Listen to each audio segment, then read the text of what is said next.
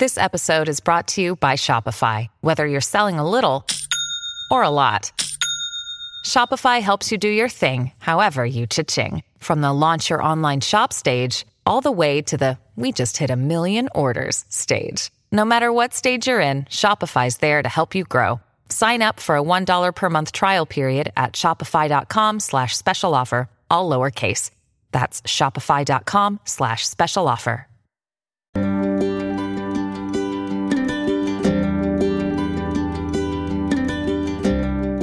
They made purple ketchup and green ketchup for a while. And then before that, the predecessor was they made pizza, taco, and I want to say hamburger flavored ranch.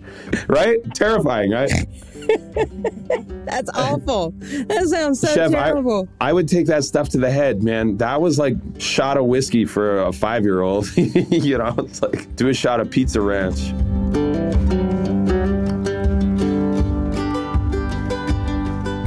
Welcome to Homemade from All Recipes. I'm Marty Duncan. Each week on this podcast, we celebrate the stories behind the recipes we love. And one of the best storytellers I know is Justin Warner. Justin and I became the best of friends during season 8 of Food Network Star. He won the show, and now he's working with Guy Fieri on Food Network's new show called Tournament of Champions. He also has a new cookbook coming out with Marvel called Eat the Universe. Fantastic. Yeah. Okay, so the first thing that I'm going to do is try and make something that's going to incorporate Sue Storm and her brother, the Human Torch, Johnny Storm. So I need something that's going to be somewhat transparent, but something that's going to be spicy. So immediately I said, let's make a hot pepper jelly. Like you do. Hey, Justin. Hi, Chef. How are you? Hey, I'm good. How are you? Living the dream, talking to you, you know, what could be better? Oh, I know. So where are you in the world today? For once, I am in my dining room in Rapid City, South Dakota. It's a gray day here, but any day at home is a good day for me. I know that's right. You have been on the road burning it up a lot lately. The new Guy Fieri show is pretty exciting. You want to start off with that? Oh, yeah, sure. Tournament of Champions. I'm the kind of sideline reporter. I give the home viewer some insight into the action that you're seeing on the screen. That action is essentially head-to-head chef battles that are done and organized in a sort of NCAA bracket style format. To be the winner, you have to go through all the other chefs on either coast. It's a really intense show. There's a thing called the randomizer, which is essentially 5 wheels of doom that have like an ingredient or a protein, a method of cooking that the chefs have to incorporate. The judging is totally blind, so can't really cook to a judge's specific palate or culinary neuroses. You really just got to be the best chef. So it's an interesting sort of no holds bars. There's no sort of gimmicks other than the randomizer, and really the best food wins. I like the randomizer because it puts everybody on an equal playing field, you know. I watched the first episode, and I don't want to be a spoiler here, but I thought that played a big role in the outcome of the first episode that I saw. We would have nailed that thing. If we had gotten the waffle maker, man, we would have crushed it. Oh, Chef, you know us, man. Waffles, no problem. Pancakes, waffles, that's how I got my start. Yeah, tell us a little bit about that, Justin. Like, how did you get your start in food? I know a little bit about it, but tell our listeners, how did you get your start in food? Well, truly, I started as a dishwasher when I was like 14 or 15, something like that. Whatever the child labor laws in Maryland were at that time, I was like champing at the bit to get a job. I don't know why. I guess, you know, Chef, you know me. I have my vices. I like my toys. I like my games. I like my hobbies. So I wanted to make money, and I intentionally failed at dishwashing because I couldn't stand it. So they moved me out onto the front of house as a busboy. From there, I just kind of kept chasing more and more expensive restaurants because I did the math that the more expensive the restaurant, the more money I would make via tips or tip out or the tip pool or whatever the system was. And eventually, like, I don't know, 10 or 12 years later, I found myself working in a Michelin-starred restaurant in New York called The Modern.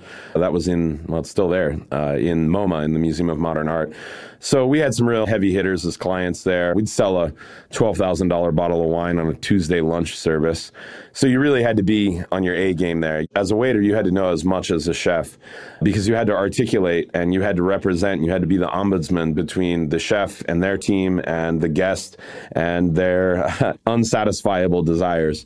So from there, my culinary knowledge was okay, but I had never really applied it in terms of cooking until I tried out for a show called 24-Hour Restaurant Battle with a girl I was seeing at the time. And somehow, miraculously, we came up with a pancake, waffle, and French toast concept that ended up winning us that show. The producers of that show then went on to cast for Food Network Star, and then kind of the rest is history. Next thing was you and me in that casting room with all they hired these fake people to look as though they were eager applicants when in fact there were only probably 15 or 20 of us in there just to make it look like a real ordeal.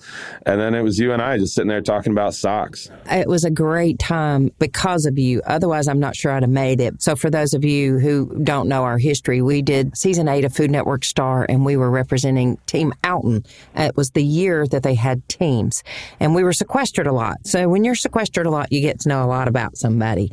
So I know pretty much, I think, everything about Justin. So digging up new things to talk about would be hard normally, but Justin's got so much going on. So, Chef, if you don't mind, I just want to cut to some of the stuff that you got going on right now outside of the Tournament of Champions, which, like I said, I think that's got to be one of the most fun concepts I've seen on Food Network in a while.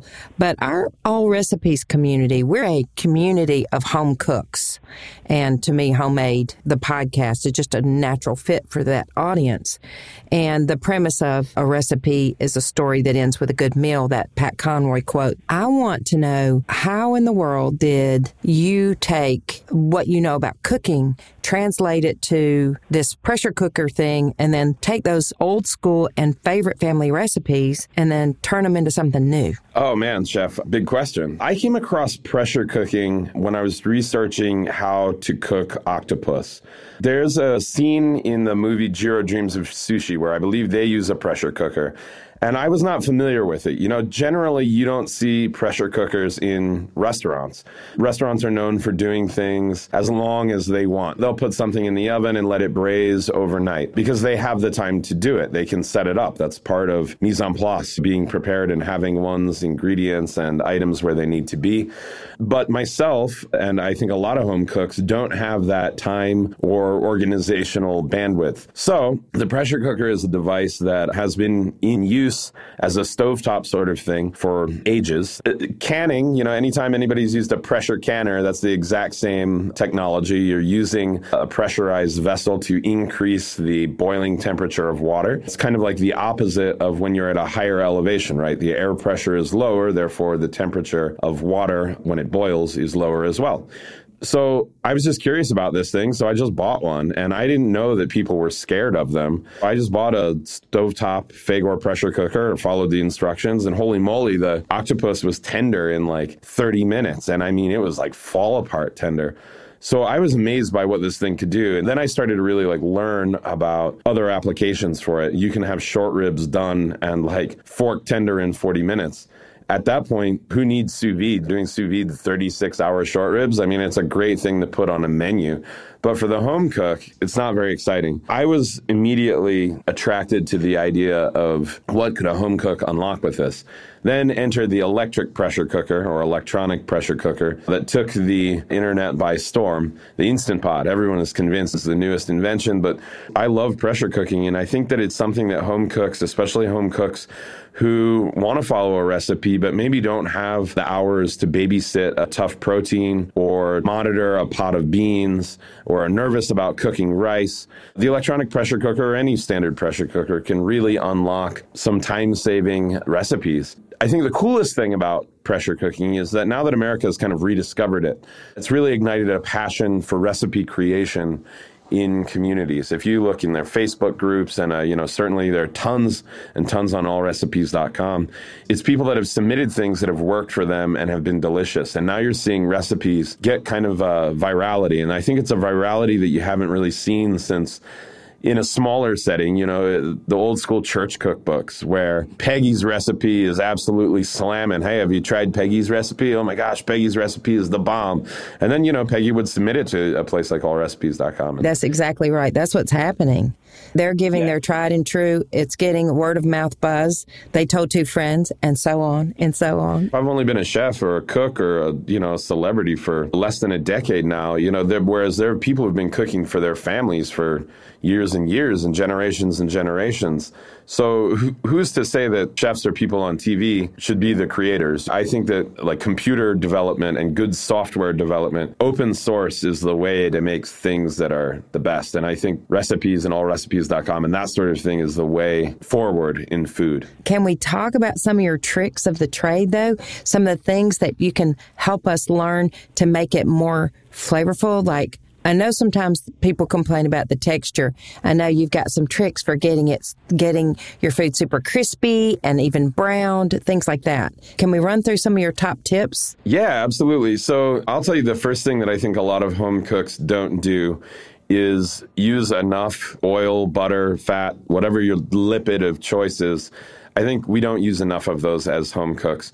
I think people are nervous about the idea of fat is bad. Right. But I'll use the words of the great Guy Fieri, fat is food lube. And I think people are scared of using great cookware, i.e. cast iron, stainless steel, because they're afraid of sticking.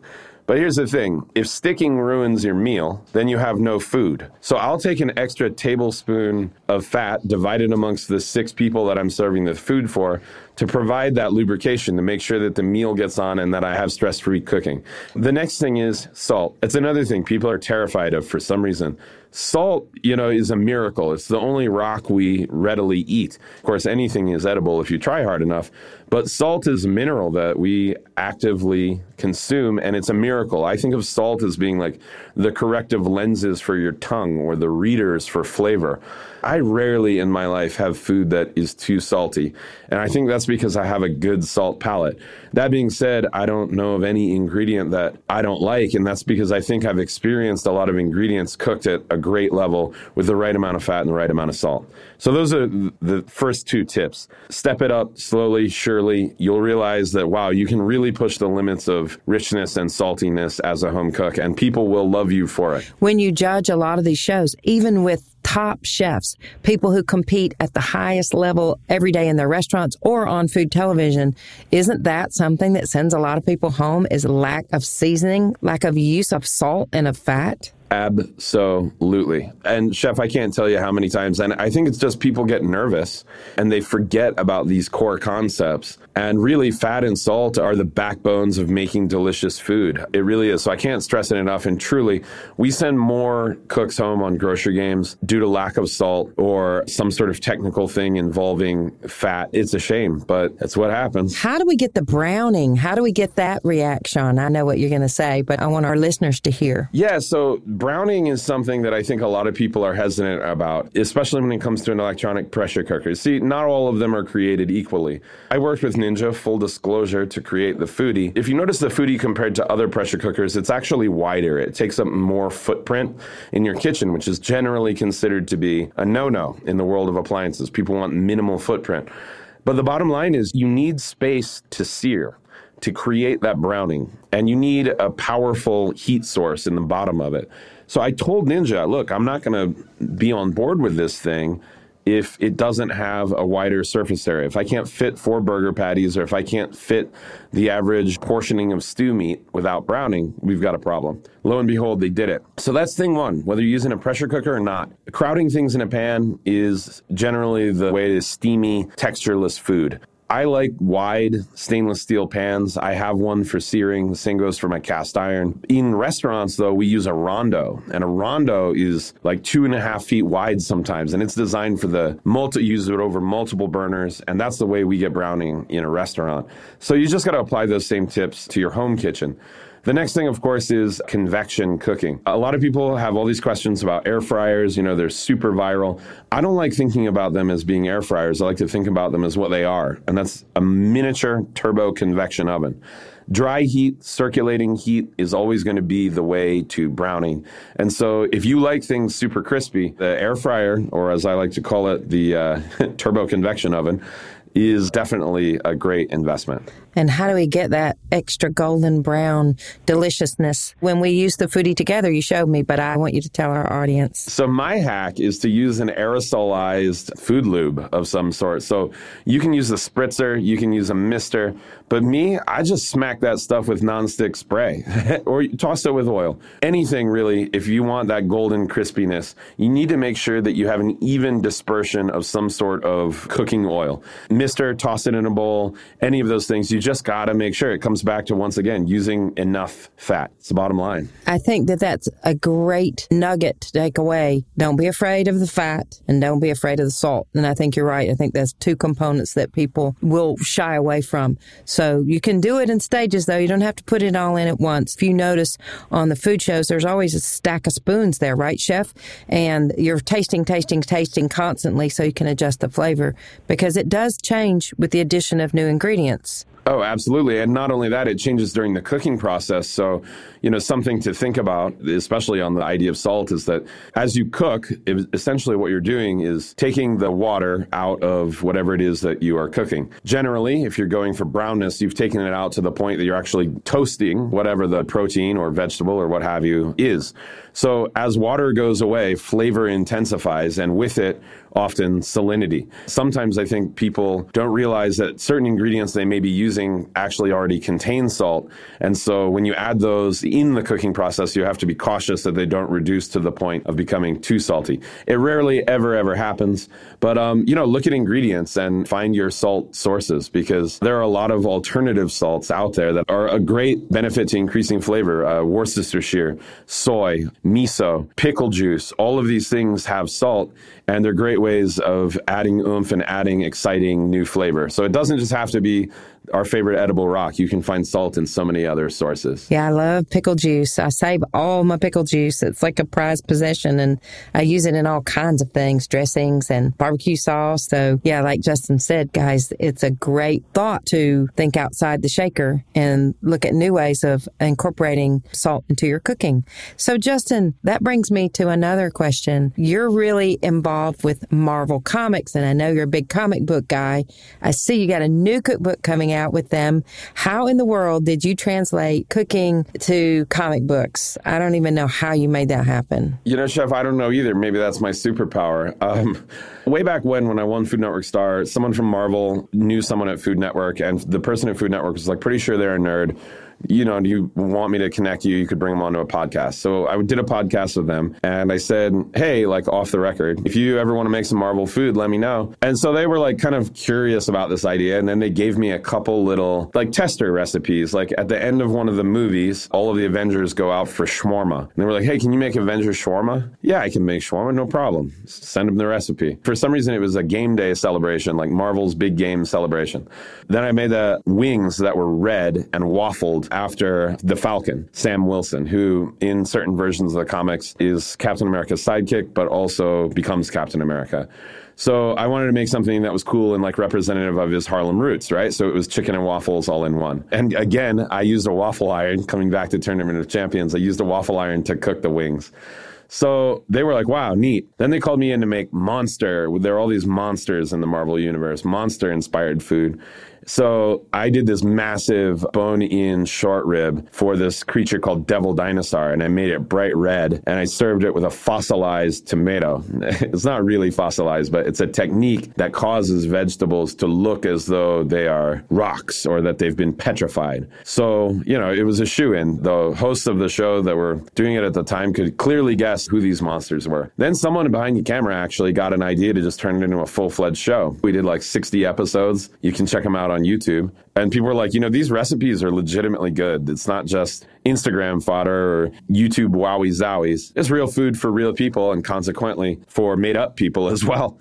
Then we got this idea, let's put it into a cookbook, and that's just it. I like cooking to solve a problem, and I think a lot of people don't realize they like that too. Generally, that problem is hunger or having a family, but there are a bunch of other problems that cooking can solve, and it's not just food related, but sometimes it's emotional. It's all kinds of things. Right. To me, I see no difference in me solving the problem of what would Captain America eat that would also be entertaining to cook, and cooking an apple pie for somebody who got a new home. These are both acts of creativity and of creation and of self-expression.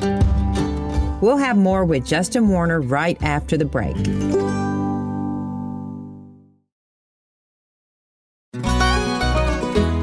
Hey everyone, I'm Sid Evans, editor-in-chief of Southern Living and host of Biscuits and Jam. Since 2020, I've been interviewing musicians, chefs, authors, and other Southern icons about their family traditions, their faith, their favorite meals, and of course, what it means to be Southern. And I'm excited to announce Season 5 of our award-winning podcast. Join me every Tuesday for new conversations with some of the most interesting and influential Southerners around. Be sure to follow Biscuits and Jam wherever you get your podcasts. You can also find us online at southernliving.com/biscuitsandjam.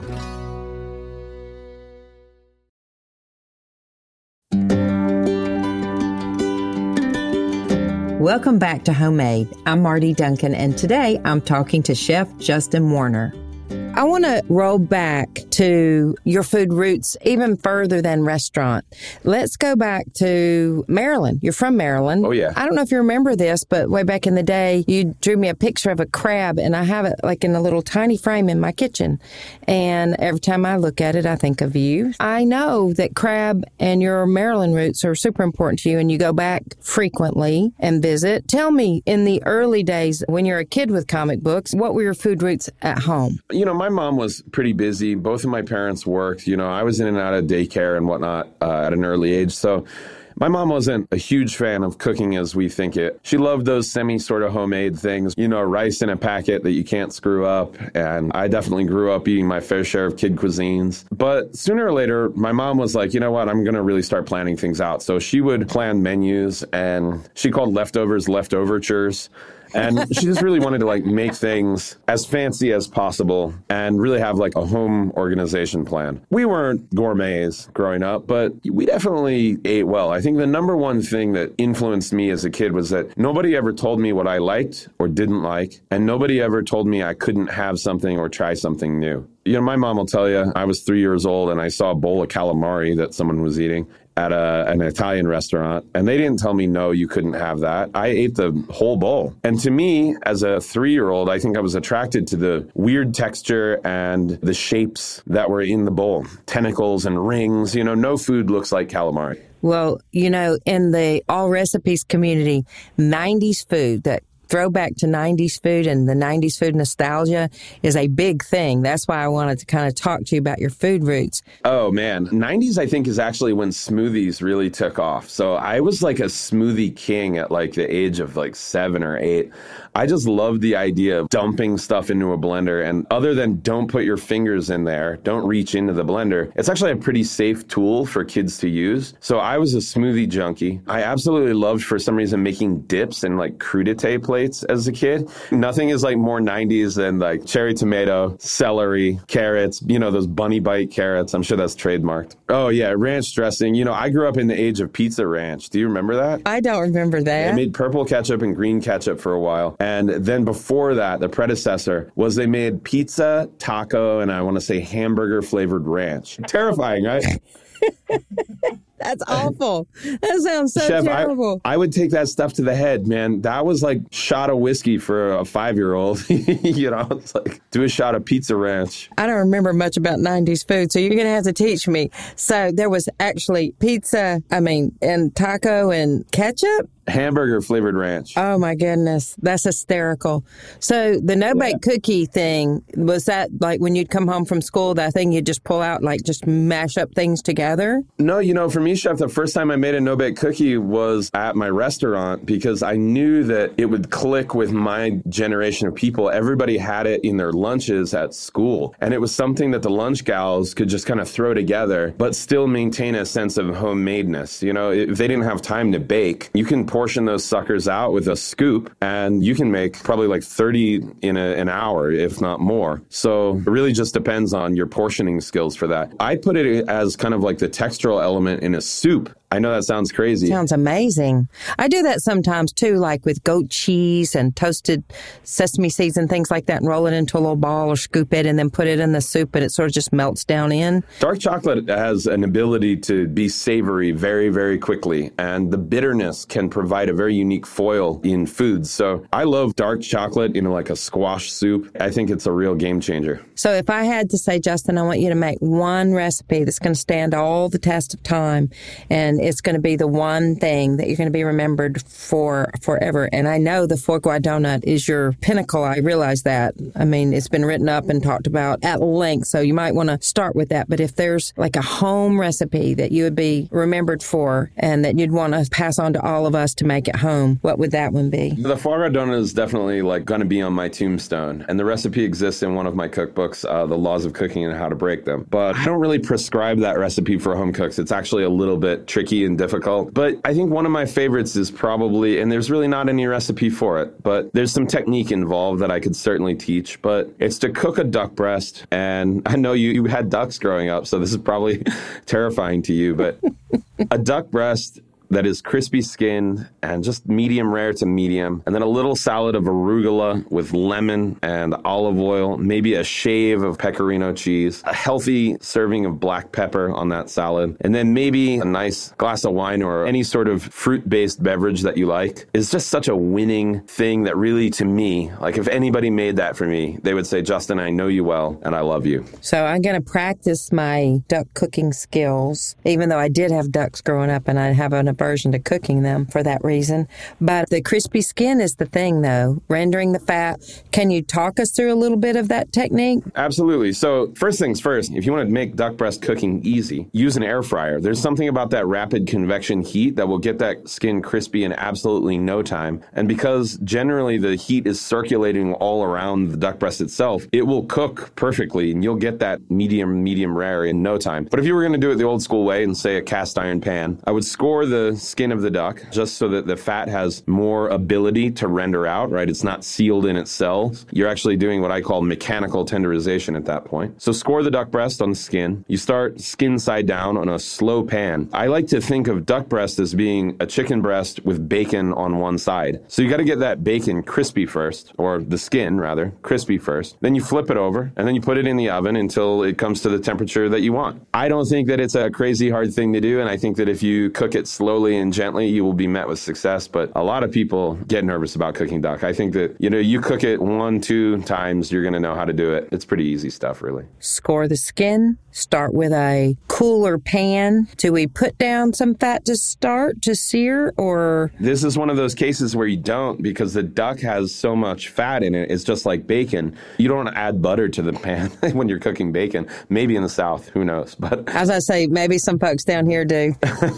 In general, I start bacon off in a cold pan and just let that fat render out, and then it sort of confits or cooks itself in its own fat. And then finish it off in the oven until about what internal temperature do you think is the best for duck? My lawyers would not like me saying this, but I think like 130 to 135. Although the USDA and the FDA and all those people might disagree, but I think that's what most restaurants would do, right? Yep. Pretty awesome, Chef. All right, so let's talk a little bit about what you've got coming up down the road. I know you're super involved with the launch of the new cookbook for Marvel. What's that called, and when will that be out? So that's called Marvel's Eat the Universe, the cookbook. I think that comes out in summer. I've got some other tricks up my sleeve that I don't know that I'm at liberty to divulge when it comes to Marvel-related stuff. But let's just say, if you're a Marvel fan, stay tuned to my social media, because it's going to be a very good summer for stuff involving myself and Marvel. Hey, so Chef, where can we find your Marvel YouTube videos? Tell everybody about how they find those,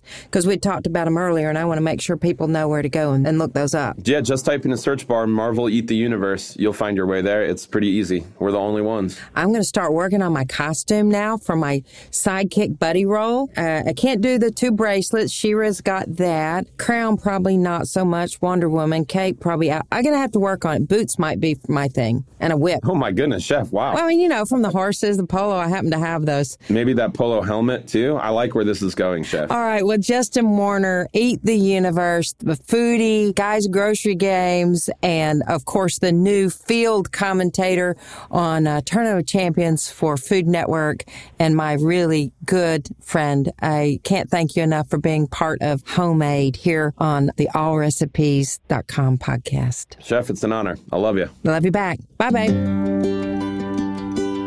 Justin's cookbook, Eat the Universe, hits bookstores and the internet on July 28. And you can find more of his Marvel-inspired recipes on YouTube. Just search Eat the Universe.